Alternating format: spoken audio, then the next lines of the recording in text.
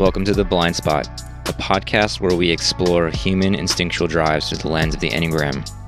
My name is John Lukovich, sexual self-pres 4-wing 5, 458 trifix.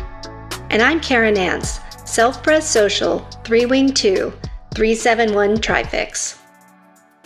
Hello everyone, welcome back to The Blind Spot. I'm starting today with a little bit of sadness because the partnership that John and I have started is going to be shifting as we move into the school year. As you know, we all have many different things that we prioritize and lots of different projects and opportunities going on. John is at a very exciting time in his career and unfortunately is not going to be able to continue with the interview process. So we're going to shift direction a little bit. I'm very happy that John is willing to do these next 3 episodes where I can interview him about his book, The Instinctual Drives in the Enneagram, and really get a good sense of his experience of the self-preservation, the social, and the sexual instincts. And more of this information can be found in his book, which came out last year and is a wonderful resource.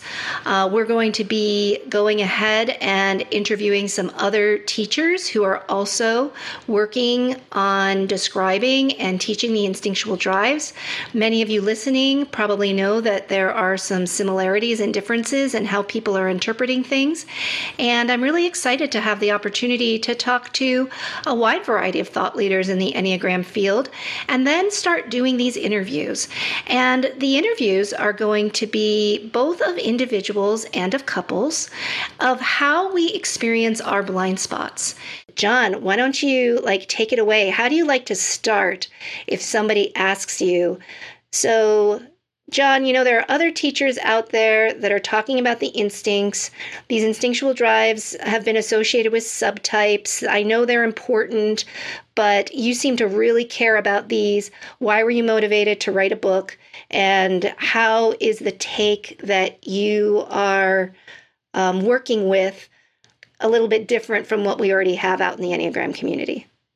Yeah, so I think most people, when they learn about the instincts, intuit that they're very important and significant. And that's something I've heard over and over again, is that there's just something naturally intriguing about them and naturally feels like there should be something there. But I've found that most of how they've been defined and understood and used has kind of been not opened up understanding, but has sort of led to or contributed to a way of being like, oh, I'm type X, Y, or Z, and that's me, and that's what it is. And, oh, to work on your weakest instinct or to work on the instincts in general is just a matter of acquiring different behaviors or changing your behaviors. And for myself, who identify as a sexual type, I immediately resonated, I'm a sexual type. I immediately saw that in myself, given the kind of emotional charge around sexual attraction and sexuality that was I knew that there was something weird in the way that I understood sexuality and sexual energy that other people were much more casual about or unaware of or something like this. And I always felt that the sexual drive, especially in how it was defined and understood within the Enneagram, was somehow not accurate. It was not right. And it was also kind of self-flattering, I felt because a lot of times the sexual instinct was described as the intensity instinct or one-on-one or intimacy, which there was always this flair when people spoke about it of somehow being deeper or more interested in real connection or somehow something that seemed a little bit flattering. And I thought that intuitively, it just seemed like if you're really really discovering something with the Enneagram, that it's humiliating or humbling. Yeah, I kept kind of having it in mind. And when I decided all right, I want to write a book on the Enneagram and spirituality, but let me just do something kind of quick. And I know the instincts pretty well. I'll just get that shit out of the way. And I started actually doing research into biology. And this coincided with like to kind of back up, it coincided with I had a kind of like a altered state of consciousness experience doing MDMA therapy, where I really got in visceral touch with like the deep, deep like fear inside my body, and it was around not being sexually attractive. And after this experience, I was like, that is the most superficial shit I've ever heard of. Like, that's what's motivating me. Like, I just saw the whole pattern. I saw how my whole life had been. I always thought it was a little bit more like romantic than it was, or I rationalized it in different ways, and I try to frame it in different ways in myself to make it make more sense in a way that was like less painful to see. But when I started recognizing how, um, not to say that it's like a deeply shallow instinct or something, but when I saw what I deemed at the time a certain shallowness in myself, I had to like dive into biology and anthropology to understand what was going on inside myself. And I was Mm. already in the Gurdjieff work and applying this, inner work practices, and I was doing breath work at the time. And so it was sort of the whole constellation of things was all up for me. I always felt that the instincts had been just described in terms of character traits and behaviors. And I felt that like these were really inadequate for not only identifying what one was accurately or describing them, but also like working with them. It just kept them very conceptual. And I still find I run into that all the time where people sort of look at the instincts in terms of I relate to this and I don't relate to that. And it's so anyway, it doesn't. I found that there was a lack in how to work with these things that inevitably seemed extremely at the forefront of our identity. Yeah, thanks for sharing that. That really resonates with me. And, I've been interested in the instincts for the past few years since I discovered this component in my Enneagram studies. And I've just been like looking for more information on it because I think as a doctor, I've studied a lot of neuroscience and a lot of human biology. And so I see these things in action, and the instincts are, from a biological standpoint, something that I've been studying a lot about. But it was really landing on your book that kind of started clicking things for me, because the way that I want to talk about it is that I actually think the subtype, this is the analogy I have. If we're talking about a certain subtype, a certain stack with a certain Enneagram type, for me, with my doctor mind, this is the disease that somebody has. Right. Okay. So I want to talk about it like if I'm a doctor and I discover that you have a lung cancer, okay, then, that's like the disease, that's the presentation of it. So I can just go in and like cut out the tumor, but yet I'm not understanding everything that led to that tumor occurring in the first place. There's all of these underlying energies. So I think that many people in the Enneagram community, I'm always surprised when I meet somebody who knows the Enneagram. And then I'm like, oh, what do you know about the instincts? Do you know what your stack is? And more often than not, they don't. So the instincts have been left out of so many Enneagram teachings. And I'm really happy to see that some of the teachers are actually starting with instinctual teachings and then moving to teachings on type. I'm not sure what the right approach for introducing students to this material is, but I think it's so important to understand that the instinctual drives are what is underneath the entire personality structure. And then the personality structure is what we use to meet the instinctual needs. So I'm going to Exactly. pause a moment, but then I want to come back and just talk about my own discovery of being self-preservation dominant, because it's a little bit like your story of sexual dominant.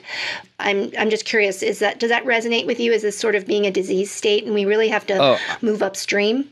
I think that's a beautiful way to put it because, like, as I was just speaking to, I'd see people using type instincts combination. I'm a sexual 4, I'm a social 9, whatever, is just a label and is a little like more like I don't know, some like just like a little like a quiz result or something like that. And rather than seeing it for what the suffering it represents and the struggle and the weaknesses and the liabilities. And so yeah, it's like, like I said before that, as a sexual type and seeing people identify as a sexual, whether accurately or inaccurately, I felt like it was kind of presented in a flattering way.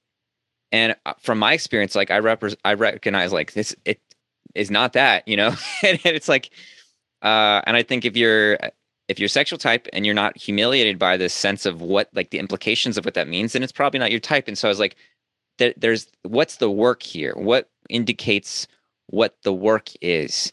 And so I wanted to take it, yeah, from I wanted to take it from being something that was sort of just like a flourish on of self fascination into naming it as a disease. So I think that was great. Yeah. And, we want to make sure that we're using the Enneagram not to name. I mean, I think the Enneagram is wonderful because we can use these descriptive terms to help convey what we're talking about, but remembering that this is just a map and not the territory. And as we dive into it, being sexual dominant could manifest in such a wide variety of ways depending upon the structure and like what you fixate on. Just like having it in the blind spot can manifest as a wide variety of different ways. So just because you're dominant doesn't mean you're good at it. Let's say that. Absolutely. And just because you're blind in it doesn't mean you don't have those characteristics. It's almost like it's going to leak out in some way that isn't serving your essence because it's going to end up being a block. I mean, that's such a good point, and something I run into constantly is people trying to understand the instincts. They start measuring in terms of what they think they're good at or what they think they're bad at, and this is stacking or something like that. It's so much more complex.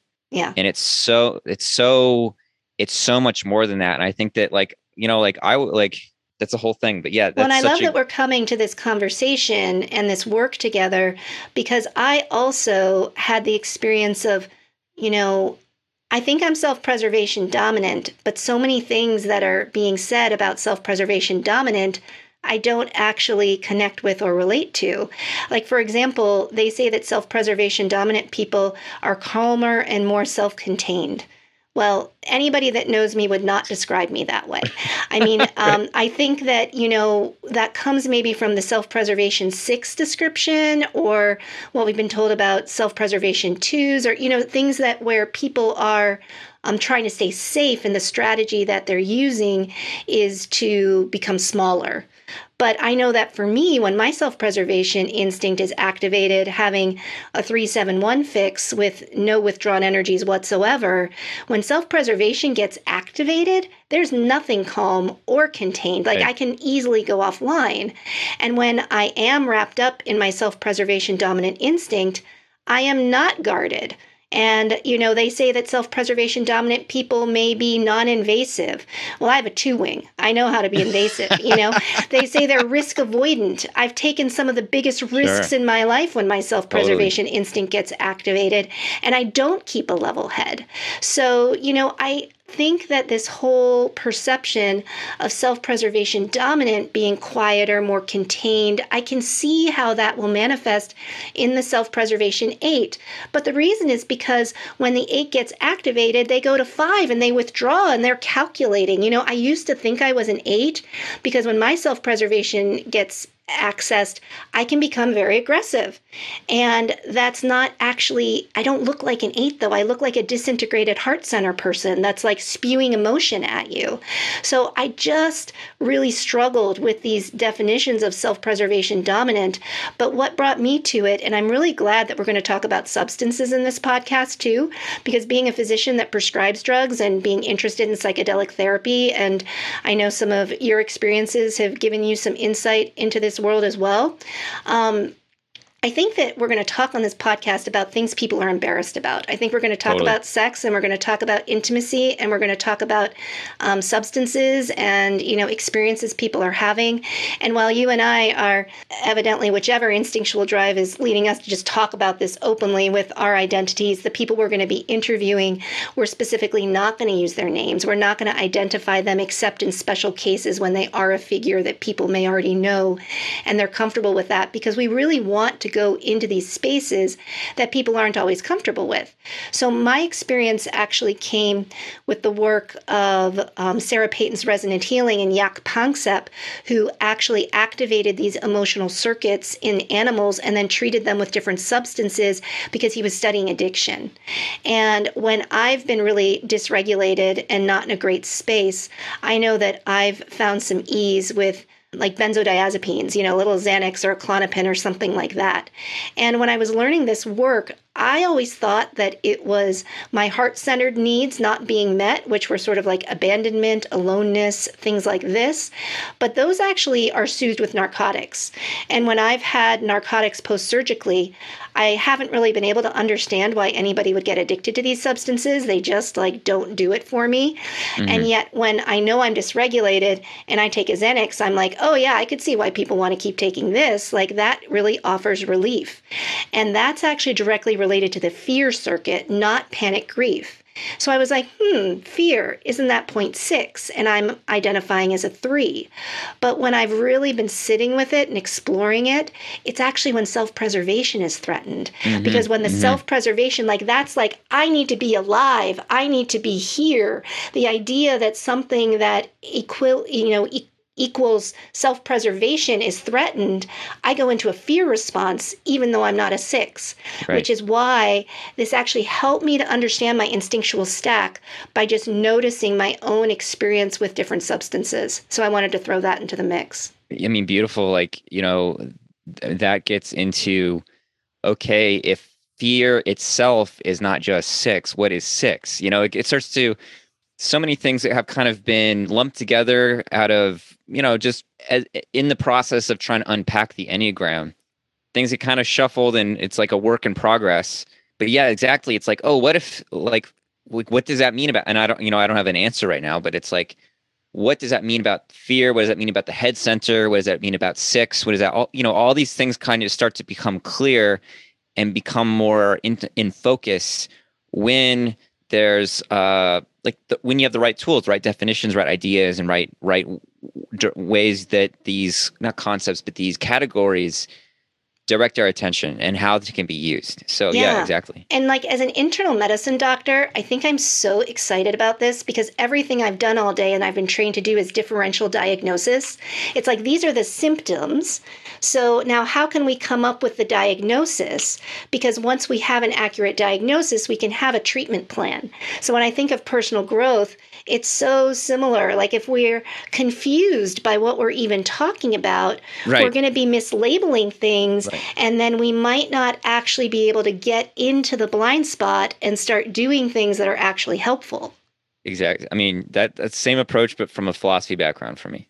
Mm-hmm. Mm-hmm. Defining our terms and like, what is this actually? What are the implications of these terms and how they all working together? Yeah, totally. Yeah. So I don't know if it's because I'm self-preservation dominant, but like when I started learning that it's all about coming back into the body, that's actually super powerful for me because I don't know, and I'm curious if you think self-preservation dominant people, when they actually become more present, I feel like I have such an awareness inside my body. It's just that it's almost so intense that it can dysregulate me. So once I learned more Yes. grounding techniques, my body has actually become a superpower. So I'm like really celebrating it in a way that my body used to be a scary place. When I was a Mm. kid, I would have all these sensations, and my mind convinced me that this was every disease process under the sun, which is part of why I Wow. became a doctor, because I wanted to understand it. I was using a head centered approach to deal with the self preservation fear that was rising up. And yeah, I mean, there was some desensitization that happened. I got more used to being around illness and realized that a lot of what I worried about was neurotic. But really, it was coming into the heart center and coming into the body that has now taken this self preservation instinct, which in me feels really strong, but I can, in moments of integration, actually connect with this wisdom of the body. And I'm just curious how that lands with you and if you think that that resonates with what you know about self preservation instinct. Absolutely. I mean, that's beautifully put. And like, I mean, you're calling to mind for me my self-preservation six sister, who's kind of got that hypochondriac, like everything is a disease quality. And combining that with the like the just incredible attentiveness and awareness of six, it's just like chaos. But it's like you're exactly right. There's yeah, the way you put it in terms of like actually so aware of the body that's dysregulating. That's great because that's exactly it. There's like self-preservation, sexual and social drives are all located in the body, but where our attention in the body is trained to focus on specific sensations and impressions at the expense of others and to attribute certain kinds of meaning to certain impressions and sensations. And so it's like it's learning to come into the body as it actually is instead of how we've been unconsciously trained to relate to it and relate to our embodied experience. So yeah, Yeah, I and this is definitely, why we talk about, sensing, looking, and listening, and this taking in of conscious impressions. And what I've come to understand about that is it's not the dysregulated information that's coming from the body or the emotional center that then leads to the unhelpful thoughts. It's like, can I settle that all down? Can I get my nervous system to a place where there's heightened sensitivity that I can actually trust, right. where I'm seeing what's actually in front of my eyeballs, I'm hearing what's actually coming into the ears without all the story around it. Exactly. I Cool. mean, something we'll get into down the road, I think, is like how these like little impressions like hunger or something like or loneliness can like get all this emotional baggage attached to it that we don't even see, that it's like a package that you don't even know you're getting, Right. and how that leads to all these chains of associations and reactions and behaviors and beliefs and the whole cascade of things. Yeah. So exactly like that. How do the high sensitivity to impressions I can actually trust versus like what's a impression that I'm loading up with baggage? 100%. Like I'm thinking of my Buddhist psychology here and how he talks about the second arrow. Like there are painful things that are going to happen all the time. That's the first arrow. But then the story and everything else we build upon it is that second arrow. And that's where suffering is. Yeah, right. We're not trying to avoid pain, but we're trying to reduce suffering, which is what we're manufacturing on top of what can already be an unpleasant existence. Exactly. Exactly. Mhm. Thank you. So, yeah, I think it's important to just start off with when we just look at like a list of needs of the different instincts, that we might not be able to identify our blind spot, because it's really a lot more about saying, where is this instinctual energy trying to get us? And then these needs, I come from a nonviolent communication world where we're very careful about this word need and this word feeling, and we want to differentiate between strategies and needs. So sometimes when I look at the needs of each instinct, I think those are actual strategies. Like if I'm self preservation dominant, I care about food and money and, temperature and all of these things because they're strategies to meet the self preservation longing, but they're not actually what's going to get me the essence quality of self preservation. Do you want to speak on that a little? Can you clarify what you mean by like the essence quality of Yeah, self-preservation? Because like for I'm from mixing my that word a terminology, little bit because I know that essence has some very specific meanings, and I think I'm throwing that around in a messy way. So thanks for naming that. What I want to make sure we don't throw away in a messy way are needs versus strategies. hmm hmm So, for example, as a self-preservation dominant person, if I have a certain amount of financial security, it feels like it's meeting a self-preservation need. But hmm the self-preservation need is actually safety. Like it's yes, safety and it's predictability and it's the ability to like sustenance and reliability. It's like, can I trust it? And having money as a strategy that I use to achieve those needs. Does that more clear? beautiful. Yeah, exactly, exactly. I mean, because if you're not able to address the root feeling of safety, the need for safety, you're going to do all these other strategies that through our chain of associations have come to be associated with how to achieve safety. But you can actually never arrive at safety. Like it's, billionaires who just can never have enough money as an example. It's Yes. there's this way that we've linked up a strategy that this is how need X, Y, or Z is addressed. Yes. That's, I mean, beautifully said. Yeah, exactly. And Well, so yeah, I wanted to bring that up because when I've heard you talk about this before, and I love that we come from different backgrounds because I think one of the things we care about is really clarifying the language. So if I say something like essence, I don't even know if I can really, would you really define that? Because I just screwed it up. So how about you define what we're talking about in the Enneagram community or what you're talking about? Because I think I'm still finding my way to this word. yeah. I mean, essence. Part of what's funny about essence is it doesn't have like you can't quite nail it. It's not like a concept to like really put your hands around, because it's not a functional thing. And this being versus functioning is a big distinction in inner work. But so no wonder I struggle with it as a 0.3. Well, yeah, essence is, when we say that we are present, the thing that is present is essence. Okay. And so it is not the pattern. It's not the automatic structures and associations. It's the kind of the pilot, or it's the person that can be home. So when I say an essence quality, though, like in the Enneagram, like isn't the essence of 0.3, authenticity? Did I get that right? Or is that the holy idea? That's the virtue. Virtue. And so it's okay. So essence is not the virtues and it's not the holy ideas. Correct. Okay. Thank you. So so essence has qualities, right? It's like there's certain ways that it feels or we experience it when we're present, right? There's something that has texture, that it's like our consciousness has a kind of essence. Is the potential for consciousness. Is this, it can be developed to being sensitivity and consciousness, but it's not always that for most people. It needs work. It needs to be like sculpted. But for 3, I think of it as essential value, and it's that quality of that. No matter who we are, when we're present, present. There's generally speaking an intrinsic sense of my own value and your value. There's just a sense of preciousness in Kabbalah. It's like glory.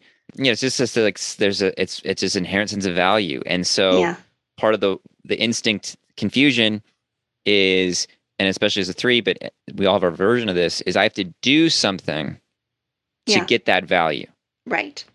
Absolutely. I say every morning I wake up and, when I go to bed at the end of the day, if I feel like I checked things off of a list that I accomplished, that's how my ego, comes by value. Exactly. And if I can actually rest into a day of just being and notice the ego saying, you did nothing today, you should, feel bad about that.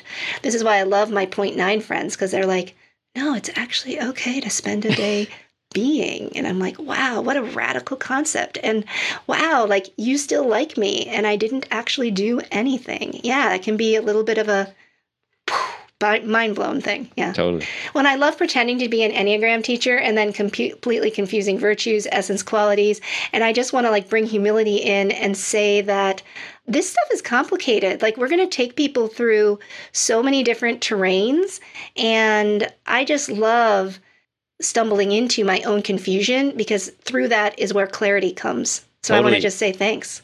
And I want to say, don't feel any kind of inner judgment or cringe for having a mix up. Cause what I find is even teachers who know their shit, often they might know the terms or how the structure is or lines up, but there's everybody's got confusion on all different levels, you know? And so virtue and essence, very easy to confuse, and they're related. It's a thing. So it's everybody's if I'm confusing it, I know other people are too. I always, we're all confused about different things. And I love that this is, wow, look at this social instinct, John. We're learning together and we're bouncing off each other for the sake of more clarity. So that's really fun.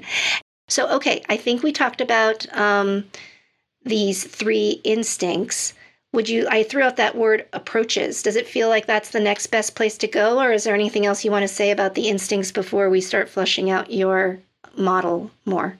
Yeah, well, I feel like, let's see, I'm trying to go back, but I think that what I wanted to kind of touch on, I don't know if, you can redirect me if we've already kind of covered this, but one of the things that I think is really important to bring out and understand when approaching at least my take on the instincts is that I thought it was really necessary to define instinct, first of all, in a way that coincided with understandings of human motivation and behavior that were outside of the Enneagram. I love that. Maybe we'll do that today, because I think the approaches is going to open up a huge topic that's probably best for the next episode. So since we've got about 20 minutes left here, I think that diving into what I'm hearing is talking about these individual instincts and clarifying what these instincts are. Is that where you'd like to go right now? Yeah, well, just to say, there's a difference between what self-preservation is and then what a self-preservation type is. Okay. Like, Yeah, and I let's talk think about that. that distinction is lost often because you start talking about the self-pres drive. And I mean, I got into discussion with somebody last night who identifies as a sexual type. In my view, they're clearly sexual blind, and they were going through, oh, I relate to this and these and these, but it's like, Give us the example. I want to hear this story because I think it's going to be so helpful because, yeah, I mean, I think most people I know are sexual blind now that I'm understanding it in a new way. yeah, so And I live in the suburbs. I think that depends on the circles you run in. And so I just want to say, like, live in the suburbs of Chicago, very family oriented. It feels, I think a lot of, everybody drives a minivan, everybody lives in the same kind of house. I just think if you were sexual dominant out here, you'd really struggle. Whereas, you live in New York City, right? And there's, I think, a lot more places for self-expression in major metropolitan areas mm. than in another vanilla suburb. That's just my impression. Yeah, I mean, you're gonna live in a place that where you can prioritize your dominant instinctual needs, and it varies by culture and class and all this kind of different stuff. But yeah, so I can't remember how this came up exactly, but somebody was asking me to compare how this kind of same question of how I look at the instincts versus how other teachers may look at the instincts. I referred them to an article on my website that's like a very basic article just about the instincts, about the needs, and like getting that. They started talking about passion, and they said, "Oh, I'm a sexual type. I'm very passionate about connection." And I was like, "Well, actually, passionate about connection is social. Connection is not sexual." They were, it was getting this whole thing of like, oh, well, I'm passionate about connection, but I don't care about hierarchies. I don't care about organizations, though I used to be the president of a company. And then talking about like, I was like, well, the sexual instinct is concerned about a sexual display and its sexual attractiveness. It is the drive to put oneself ahead of sexual competition. And they're like, does it have to be about competition?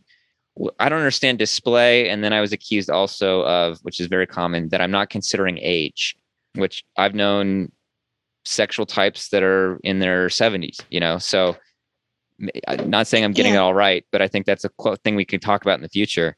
When I want to name that word connection, so when I hear the word connection, like that sounds nice, that sounds warm, and that sounds fuzzy.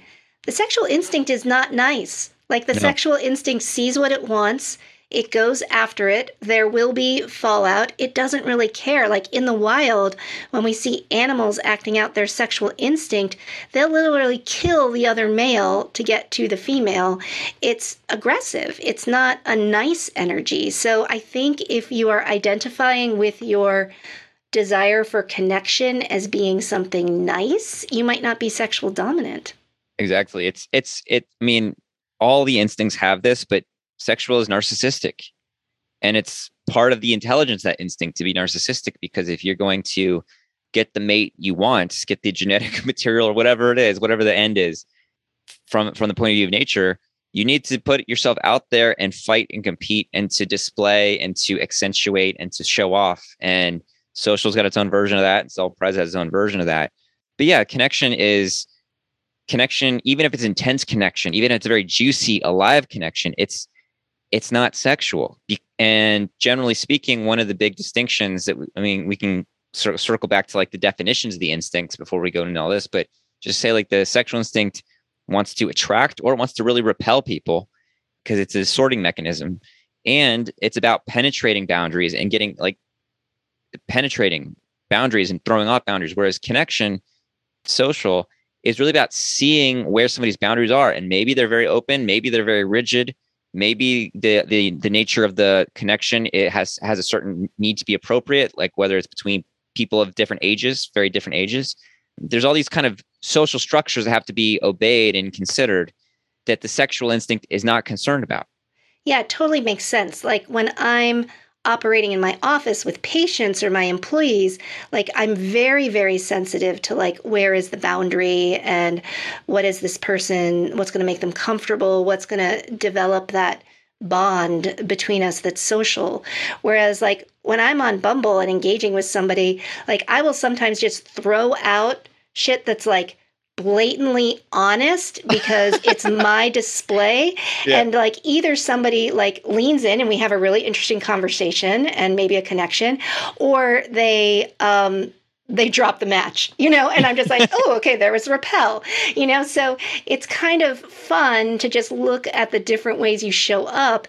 And honestly, like, as a point three, I think that a lot of times threes know how to play the game. Like, we can get a lot of matches on Bumble, but in terms of like actually getting the connection that you want, that can be a lot harder as an attachment type, or as somebody who's used to kind of doing that outer display thing. And I wanted to also mention this thing about competition, because like threes are often described as competitive, Mm-hmm. and the sexual instinct is competitive. So this was another thing that was confusing for me. I don't actually view myself as competitive, but everybody else does. But I think it's because in my ego fixation, want to achieve a certain level of success or personal like accomplishment.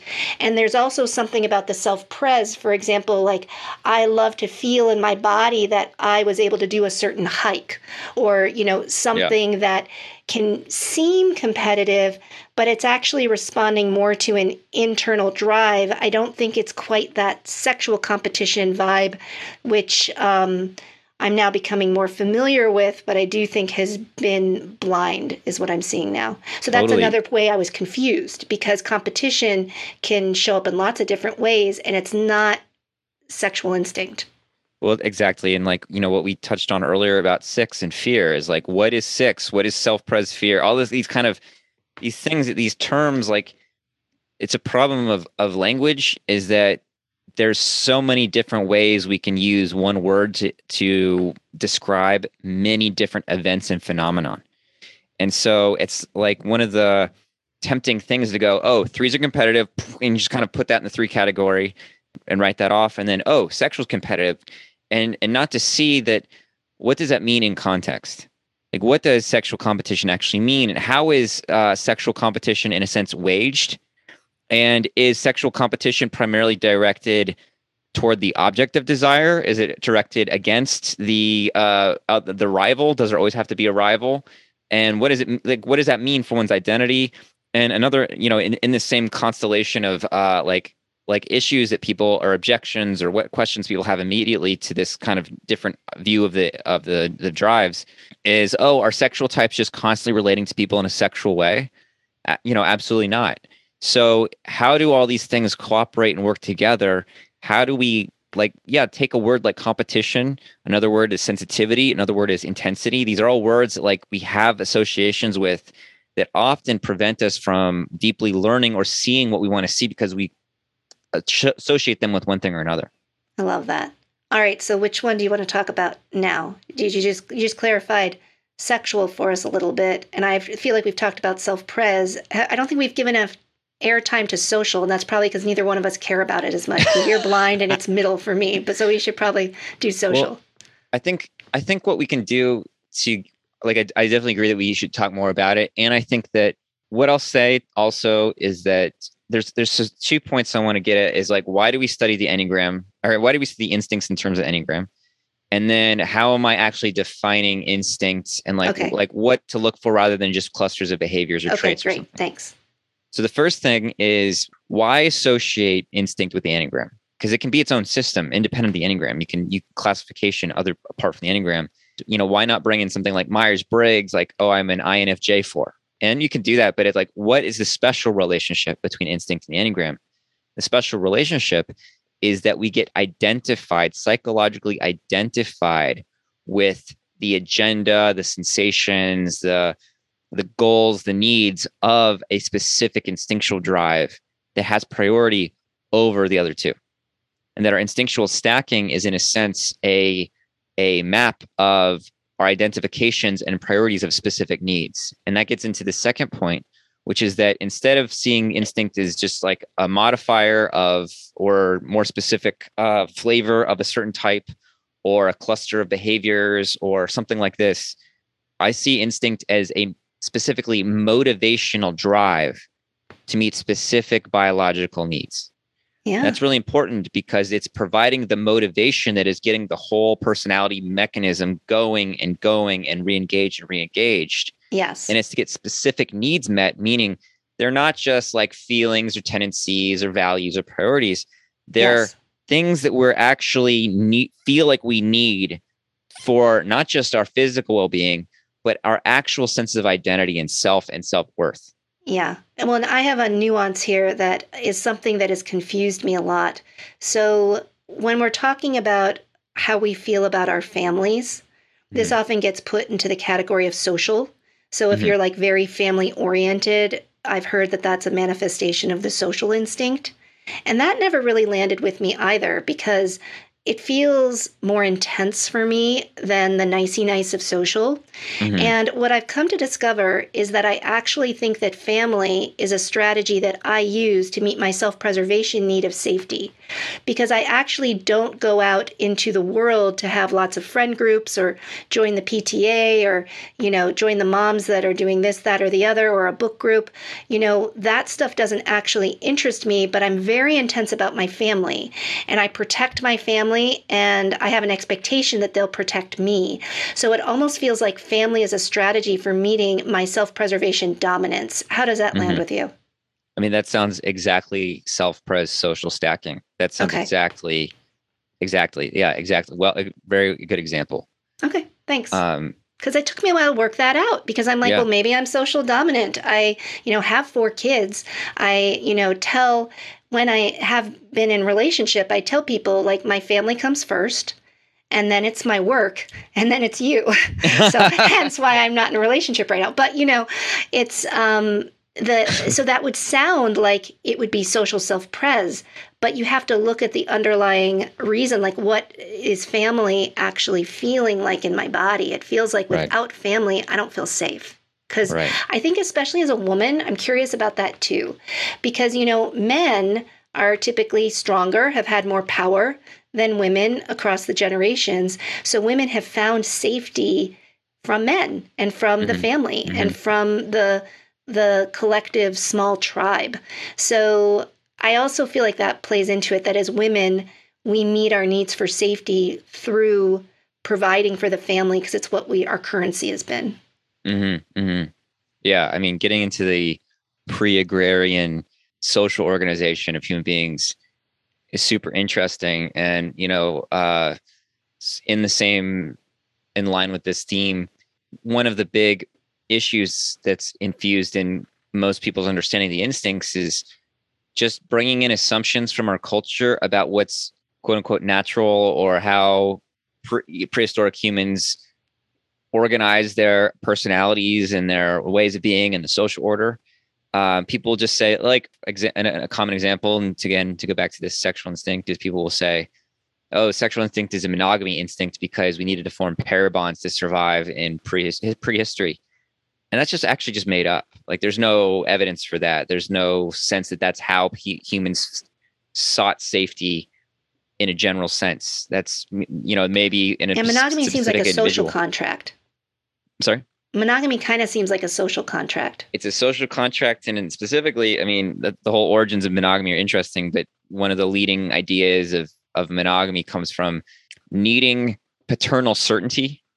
So that when people started to own property, specifically farms, knowing how inheritance was managed and knowing that you were passing your inheritance to your own biology, your own progeny, that became very important in controlling women's sexuality for that reason, because you can really not know who's your baby, whose baby's yours as a man or whatever. Yep. That's a whole thing. So Sex at Dawn is, such a great book for that.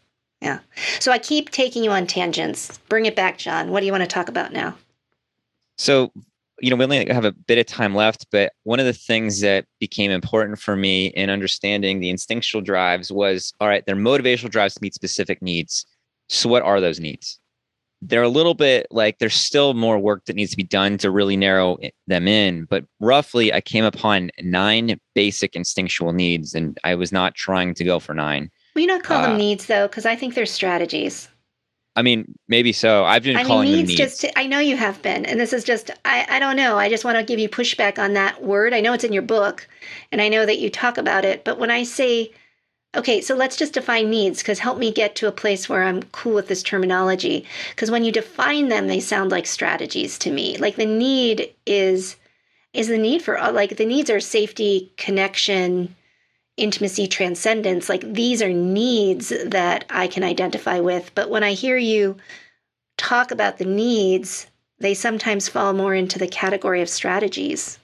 What comes up for you Well, when I frame it that so way? I think so. The way I kind of posit it is that each instinctual drive has a kind of a basic need that the other two needs derive from. Okay. Can you And tell us what they so, are? What are the basic needs? so for self-preservation, like the basic need is the need for physical well-being. Yes. And that can be interpreted in a lot of ways depending on the individual person. Okay. What feels to me like well-being? Got it.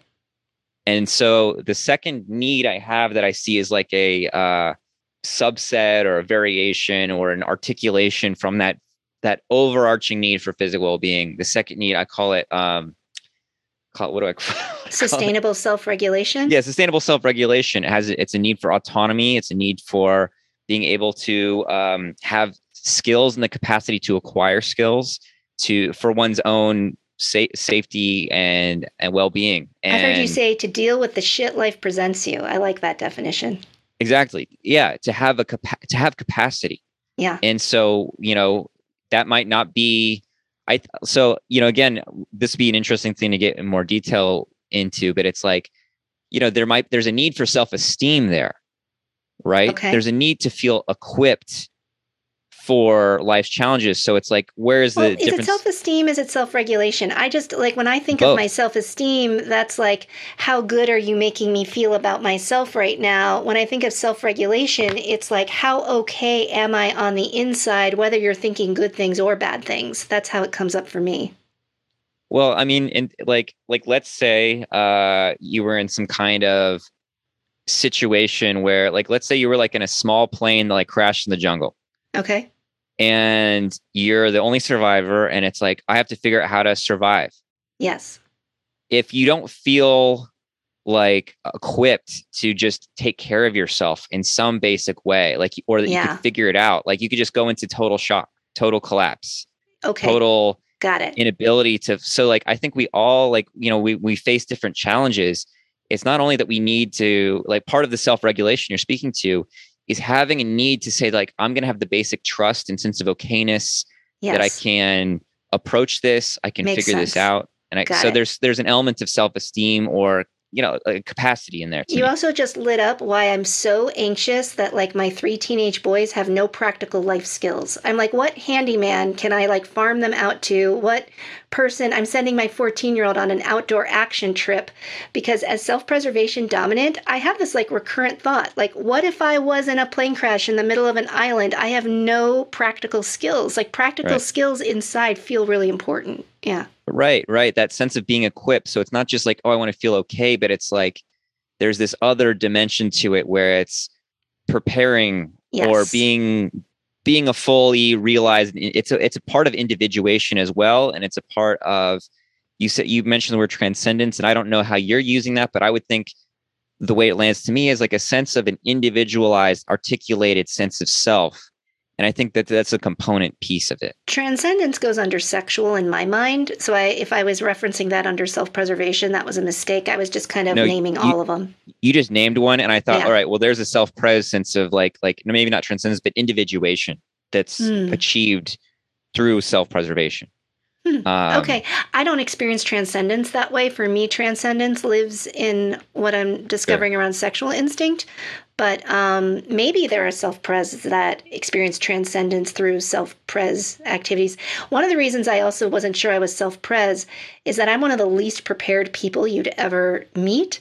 But Yeah. my strategy for that is met through social because I have a mom that takes care of all that stuff at my house. I have an office manager that takes care of all that stuff in my office. And I have friends that when I go to the amusement park, literally pack everything with them so that I can take nothing.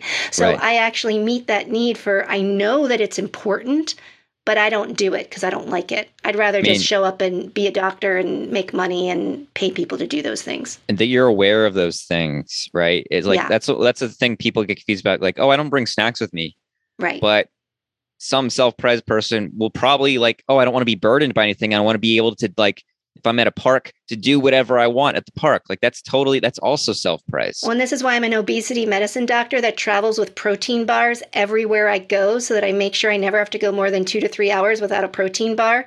Feels very important. And when I go on retreats and I'm not in control of my eating schedule, it's the only time I overeat because all of a sudden I have this instinctual Mm, drive that, like, they're not going to feed me again until right. lunch. What if I get hungry between breakfast and lunch?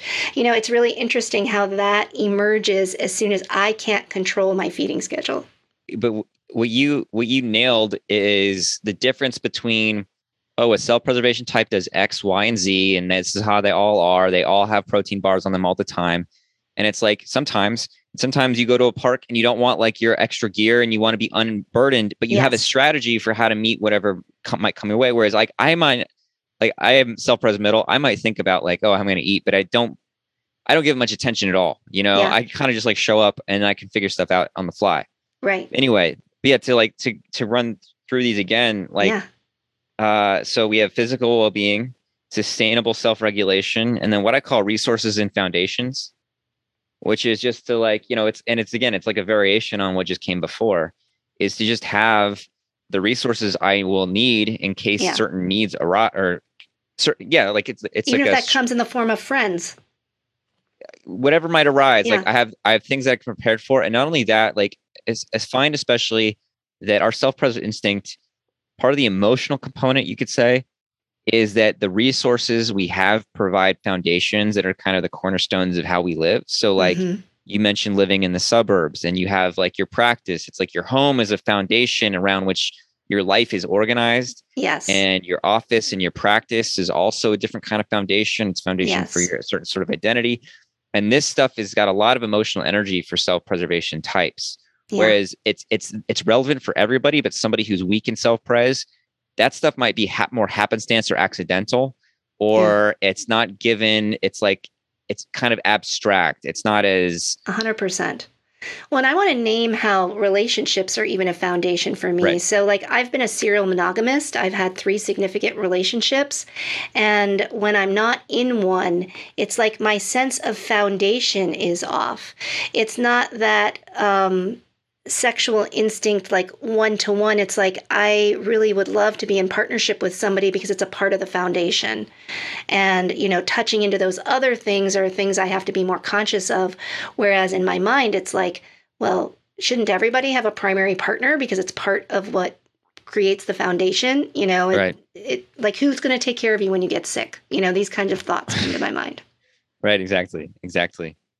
So that's those are like the self-preservation needs. And do you Yeah. want to go over the Let's do sexual the and other social two. needs? Yeah, let's do that. And that'll be what we do today. Okay. So for sexual, which I define the sexual instinct as the drive to put oneself ahead of sexual competition, to attract and to be attractive. And sexual needs, so the primary need of which all others, the other two come from, is sex. And it's the need to elicit the sexual choice of potential mates and the need for sexual contact and release. So important distinction is that sexual drive is not the sex drive, meaning sexual drive is not the appetite or hunger for sex. It's not being horny. Right. It's the drive, just like self-preservation is not the appetite of hunger. It's the Mm-hmm. drive to ensure that I have the resources and food available or the means to acquire food if the appetite of hunger arises. Yes. And so it's not the same thing as the appetite. And so somebody who is blind in sexual can have a very strong sexual appetite. Mm-hmm. But somebody who is sexual dominant has at their core of their identity structure the need to elicit a strong sexual choice. Mm-hmm. Like that's like who they take themselves to be is a machine that can get that from somebody they're attracted to. Yep. And who they're attracted to and all that kind of stuff has a lot of emotional energy because of that. Okay. So the second need is the need for chemistry. And I think of the chemistry as the need to seek and find complementary energies.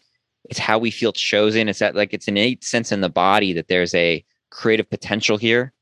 and it's how we sense into something enlivening. Like it's felt in the body is this sense of charge and the sense of wanting to maybe dissolve or mix. And I like that it's got this, we use the term chemistry, like chemical, like a chemical reaction that's going to be either a repulsive chemical reaction or really binding strong chemical reaction. But it's a factor that, it has to do with the level of charge of a certain kind of attraction.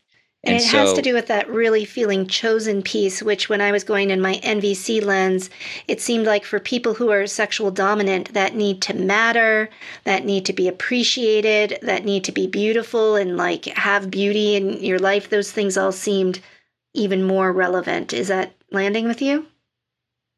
a lot of that sounds kind of social to me. Okay. And for But me, don't you want to matter to your one to one? Like you want to be the person. Like it feels like there's a very, yeah, like I want them to appreciate me and only me. I want but them the to see my beauty and I need to matter more than anyone else.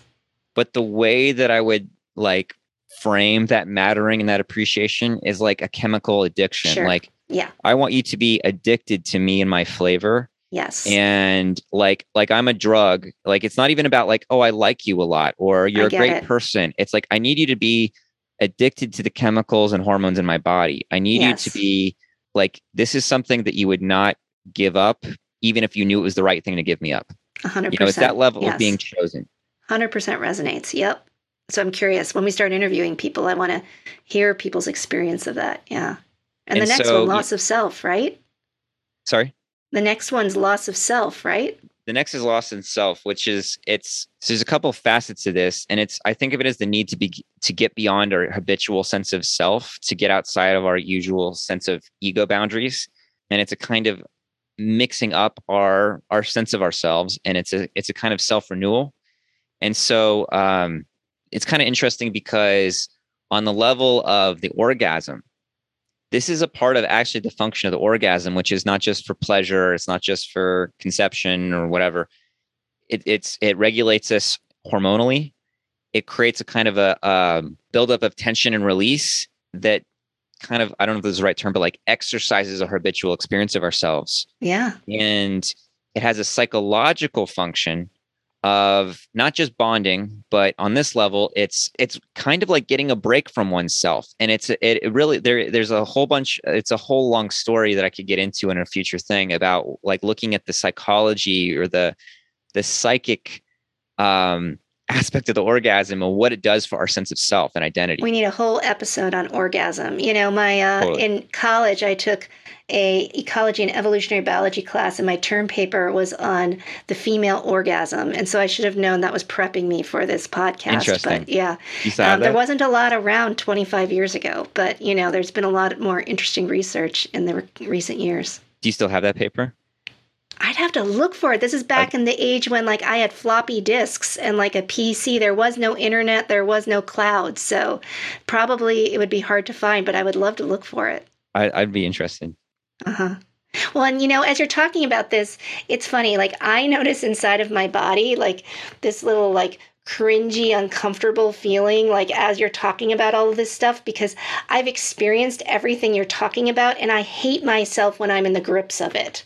Like it's Yeah. really, Wow. and so like I think that is a way when we're getting really honest, is that like when I'm there, it's like you have I feel like both with dominant, I don't know, like it's different. When I'm in my dominant instinct and I'm doing these things, it just feels like, well, of course you would do this. Doesn't everybody operate this way?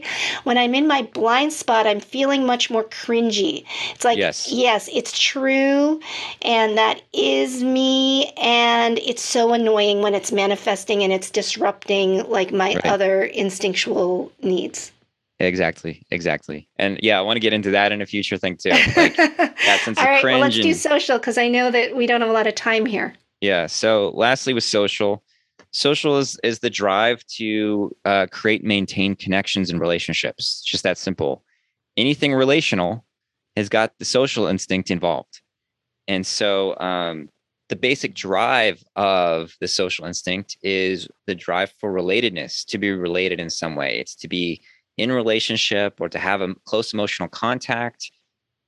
It can be ongoing. It can be a one-off thing where you just like meet somebody and there's a sense of just pleasure and in connection. But it's like wanting to be related in some sense, not necessarily formalize it in a relational structure, but it's to have some level of connectedness to other person. I think it's pretty straight up, and I think that's the overarching need for this social instinct. Yeah. Social instinct has its.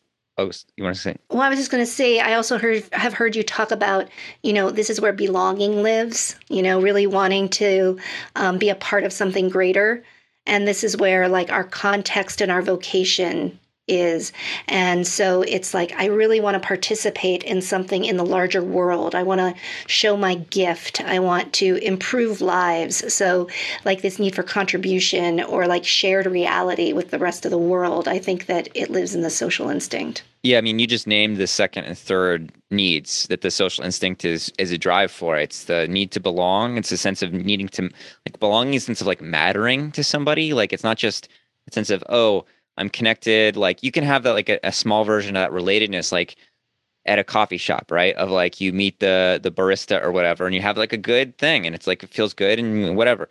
But like there's a need also to like belong, to like to matter in some way, significant way to somebody. And that can be like literally like, oh, we're friends and so we matter to each other. That can be like I'm a part of this independence movement in my country. It's like it can be abstract in a certain way. It really depends, but it's like my presence, my being on the world matters. And lastly, yeah, context or vocation is this sense of I'm reading that there are things happening outside of me as an individual that I feel aware of and I want to somehow participate in, belong to, or even contribute to the betterment of. Well, and one of the things I love about your book, and I know we'll get into this in future episodes, but, a social dominant person is very aware of all of these social structures. So the fact that social dominance can actually manifest as a rejection of these structures, Totally. I think is super interesting. And I think that that's like, I'm trying to name these things that I've heard you talk about or that I've had in my own experience that led to confusion, that as I've been, exploring this more, I'm getting more clarity around, because this is really what I want people to start understanding, is that it's not that like, oh yeah, I like being in a lot of groups. I thought I was social blind for a while Right. because I don't like most groups. Right. And yet when it comes to participating and contributing to something, like I'll be the first one to step in and rally everyone around me that I think we need. Like this podcast is a perfect example. And I just want to call out, if we're going to talk like cringiness, like it's been fun as we've been developing our relationship over the last 8 months to see like my social in action and trying to make this like connection and relatedness. And like you're like slowly stepping into your social with me like over time. But it's like you can totally see that that's blind. Whereas for me, I'm like, wait, isn't this so fun? We're going to all get together and then we're going to transcend. But it's like transcending as a group, not individually, like within my own self. And to me, that feels intoxicating, but it's because I really have this sense that as a collective, we're going to bring these different gifts and we're going to create something amazing and sustainable. And that's so like self-pres social that like totally leaves the sexual out of it. Well, yeah, and I think what I'm looking forward to a future episode where we like really define like what is a blind spot, because like should we do that next time or approaches? I don't know. Like it feels like maybe defining the blind spot is more important and then talk about approaches. What do you think? I'm not, I kind of think maybe approaches then blind spot because they have a lot to do, but I'm not, we'll kind of feel it out. Like I think you could go either way. But because when you said that, I'm like, yeah, I mean, you have to kind of understand what the blind spot is. And that's the name of the podcast. We should probably define it. Exactly. So, I mean, yeah, all the cringing and all that, and all the projections and uncomfort and lack of trust and all that stuff. But yeah, those are this is not even like self-pres type, sexual type, social type. This is just trying to like locate what the instinctual drives are in a general universal sense. Yeah. And then what happens when the ego gets involved is like, another future. Right. Because we've been talking about how like self-preservation can look so different if you're, depending on type. Like with my fix of 371, it just looks so different than if you have a different trifix. And, and I like part of, I've referenced this discussion I had with somebody last night that was like convinced they're sexual, social, and, or something like this. And they were like, yeah, I can't be social because I'm so bad with people. And I don't know this individual's experience, but, you could be a social type and be really aware of how bad at people you are. And like, I have like a vague sense that I'm bad with people. And like, it's again, just another example of the usual ways that we've sort of trained ourselves to approach looking at these things versus opening them up and making them a lot more complicated, but a lot more rewarding in terms of what it can mean for understanding ourselves. Yeah. Well, and I think we're going to have to talk about the centers and how this plays in too, because I do think it's true that heart-centered people may mistype as sexual or social dominant because there are some things about the heart center specifically. Like as a self-pres heart-centered person, it was harder for me to find my way to my type because there's some stuff there that I'll resonate with and be like, oh, but isn't that sexual? Isn't that social? And not really. It's more heart-centered stuff. Absolutely. Yeah. All right. Well, I think that this was great. I just love how we just keep on opening up new avenues, and there's so much to talk about. Hopefully we'll get to the point where we're interviewing other people, but I think that unpacking all of this is really important because as people listen to the interviews, I think having this content that people can go back and listen to and reference is going to really support them because it really doesn't exist anywhere outside of your book. And as we know, a lot of people don't read books anymore. So yeah, exactly. All right, John. Well, thanks a lot. This is great. And I'll see you next week. All right. Thanks, Kara. If you enjoyed this, you can subscribe to the show on Apple Podcasts and various Android platforms. If you leave a rating or review on Apple Podcasts, it helps a lot. If you have any questions you'd like addressed in a future episode, please email me at contact@enneagramblindspots.com. I also offer a wide variety of services at my practice, Wellessence MD, including typing services, Enneagram coaching, nonviolent communication training, and mindfulness trainings for working with stress, anxiety, and food cravings. Feel free to call my office at 847-850-8185 to schedule a free consultation.